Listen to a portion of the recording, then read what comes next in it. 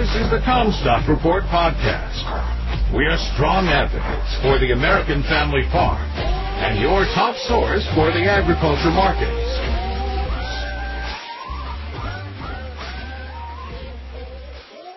In for David Cruz, I'm Marlon Bowling with the Comstock Report. What's mucking up Farm Bill prospects? Well, in a nutshell, the critical issues fall into three categories. More funding is needed to facilitate higher reference price calculations for crop insurance that take higher production costs into account.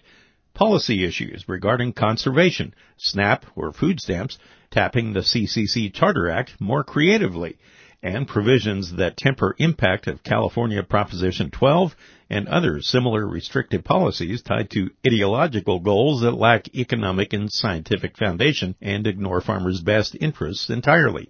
At USDA's 100th Agricultural Outlook Forum, Secretary Tom Vilsack again proposed tapping Commodity Credit Corporation funding for purposes other than price support without compromising its intended mission. Most interestingly, he made a distinction between production agriculture focused on maximizing profit and smaller producers, where preserving family legacy and a way of life are the top priorities. To that end, he aggressively touted programs like Partnerships for Climate-Smart Commodities, or PCSC, to provide new revenue opportunities for all farmers regardless of size. Key farm state lawmakers have not outright dismissed Vilsack's call to tap CCC as a Farm Bill revenue stream, but some are clearly wary of letting USDA essentially use the CCC as an ATM for whatever they want. At the Outlook Forum, former top USDA economists expressed similar reservations. Joe Glauber, former chief economist at USDA, highlighted the significant expansion of CCC usage under every administration since restrictions were lifted during the Obama era.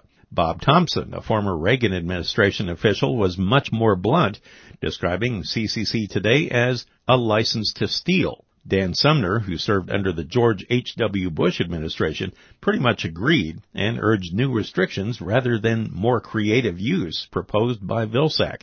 But Rob Johansson, former USDA chief economist during the Trump administration, supported Vilsack's view.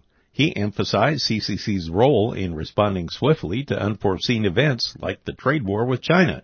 While he understood that Congress needs to respectfully address concerns about CCC usage, it's the only source of emergency funds that allow USDA to react promptly to situations beyond the scope of traditional Farm Bill provisions. Key party differences run deep and wide. Now here's a sampling of the Democrats' approach. At the Outlook Forum, Vilsack praised Senate Ag Committee Chair Debbie Stabenow of Michigan for her imaginative idea of providing higher levels of crop insurance to row crop producers if they forego all the other forms of subsidies, such as conservation programs, marketing loans, disaster aid, export promotion, etc. He also said Senate Majority Leader Chuck Schumer of New York promised he'd bring in another $5 billion into the program beyond the budget baselines. When Vilsack asked how he'd get around congressional accounting rules, Schumer simply replied, "Where there's a will, there's a way." Now, here's the GOP view. That attitude is exactly the problem. In what seemingly is a daily occurrence, taxpayer dollars are being sent to every corner of the country, yet nothing has changed, said House Ag Committee Chair Glenn G.T. Thompson of Pennsylvania at a hearing last Wednesday. He says, "We are not producing more fertilizer. We're not reducing the cost of production. We're not making food more affordable. However, we are burdening the taxpayer." He says we are losing ground on the world stage, and we are a net agricultural importer. He added we are less independent, less resilient, and less competitive. One major way that Republicans have proposed to lower those food costs is to redirect funds in the Inflation Reduction Act meant for conservation and energy programs. Representative Mary Miller, a Republican from Illinois, lambasted Vilsack for his presence at the UN Climate Conference and its focus on cutting emissions from agriculture. She said farmers are not on board with this climate cult agenda, and she said we're not going to let you jeopardize our nation's food supply for the current climate change agenda. As always, the really hot potato is any hint by the GOP of wanting to cut fraud and abuse of the SNAP program, particularly the likelihood that millions of illegal aliens are likely getting them. The GOP's G.T. Thompson acknowledged the priority of maintaining SNAP benefits, but called on Democrats to figure out what else they could cut. Hanging over the hearings is the past failure of the Farm Bill.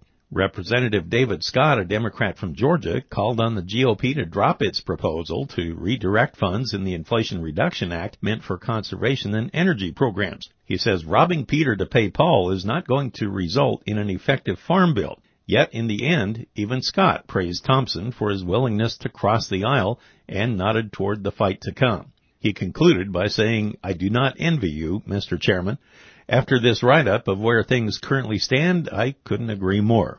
He'll need the patience of Job and wisdom of Solomon." You've been listening to the Comstock Report. For more information, you can go to Comstock.com or call us at 712-227-1110.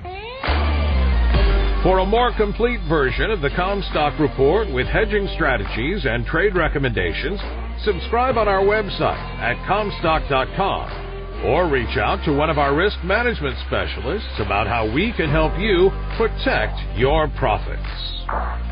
Futures trading involves risk. The risk of loss in trading futures and or options is substantial, and each investor and or trader must consider whether this is a suitable investment. Past performance is not indicative of future results.